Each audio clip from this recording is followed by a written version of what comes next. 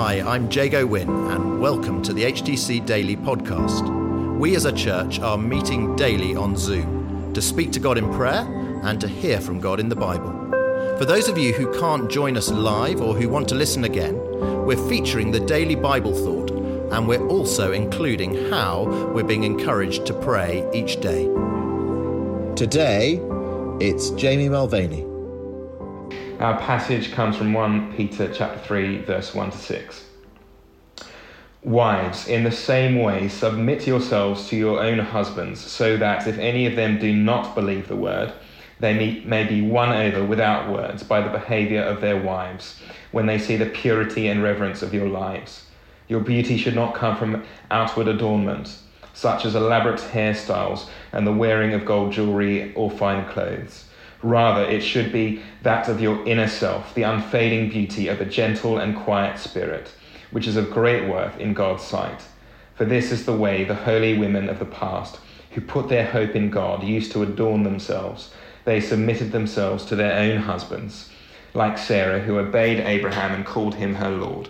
You are her daughters if you do what is right and do not give way to fear. So yesterday, when I looked up what I was going to be speaking on at HTC Daily, I was really pleased that I was given this passage. I was really pleased that it was given to me and not to a woman. I was really pleased that being new in marriage, that I'll be speaking on this passage. You may be detecting some sarcasm here. And yet, what we see here is a pretty clear call by Peter that wives should submit to their husbands. And I'm aware that at HTC Daily, I don't have time to give a marriage seminar and go into the nuances of what we see in passages like in Ephesians. But I'm also aware that beyond any controversies about what this passage might mean, it's really important for us to know what is going on here. Because those of us on this call this morning, we include men, we include people who aren't married, and Paul tells Timothy that all scripture is God-breathed and is useful for teaching, rebuking, correcting, and training in righteousness. He writes, so the servant of God may be thoroughly equipped for every good work.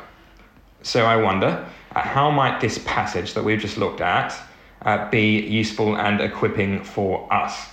And as ever, it's important to look at the context and the passages that we're in at the moment and have been looking at. They're all part of the working out of 1 Peter chapter 2.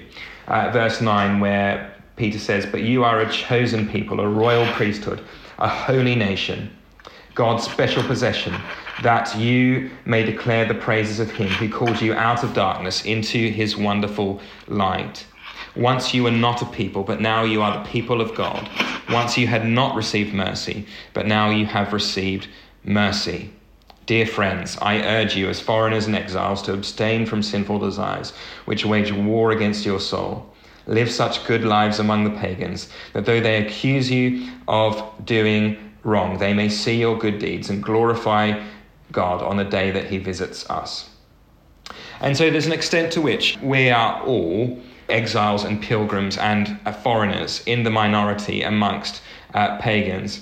But we also have this high calling, being a chosen people, a royal priesthood, a holy nation, God's special possession, that you may declare the praises of him who called you out of darkness into his wonderful light.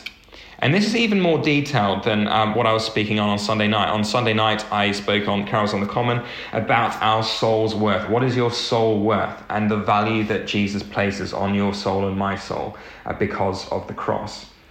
So before we go into these sorts of passages with preconceived notions, it's worth us starting from the place of who we are in Jesus Christ and because of what Jesus has done for us on the cross.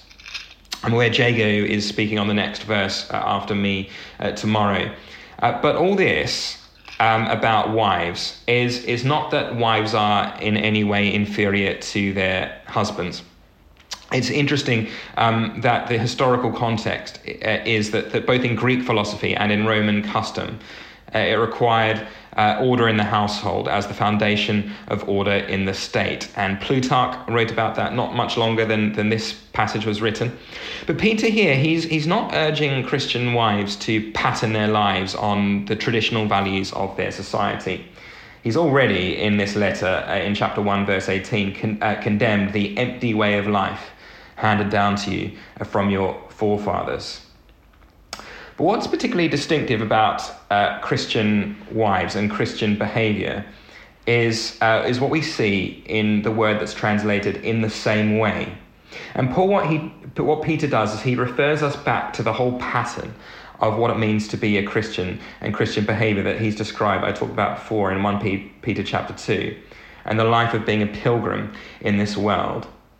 And this style of life will show others around us what it means to be a genuine and distinctive follower of Jesus Christ, including to those who are married to non-believing husbands.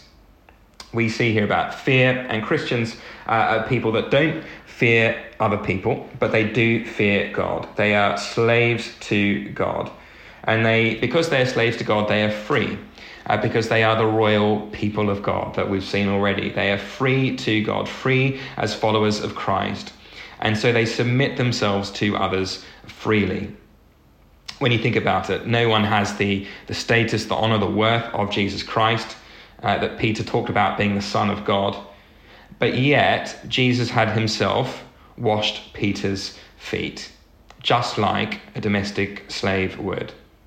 He wrapped a towel around him, and he bowed himself, and he went to a cross to bear Peter's sins.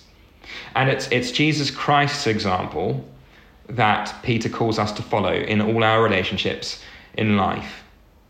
And so as followers of Jesus, we do not have to be, as the world is, obsessed with rights, obsessed with what my right is, but we can be free to live with our calling to responsibility, to be, just as Peter says, in the same way as Jesus Christ. And not just those of us who are wives, but all of us to have a gentle and quiet spirit. A gentle and quiet spirit is not ipso facto a particularly feminine quality. It's not about us having worldly understandings of what it means to be feminine or what it means to be masculine. But Jesus describes himself as gentle and lowly. Jesus himself, he entered Jerusalem riding on a donkey, gentle and lowly. And Jesus, we see, he did not adorn himself with external beauty. Scripture tells us that. Yet his inner beauty is totally attractive and does not fade and will not fade. And having that meekness, having that gentleness is a fruit of the Holy Spirit.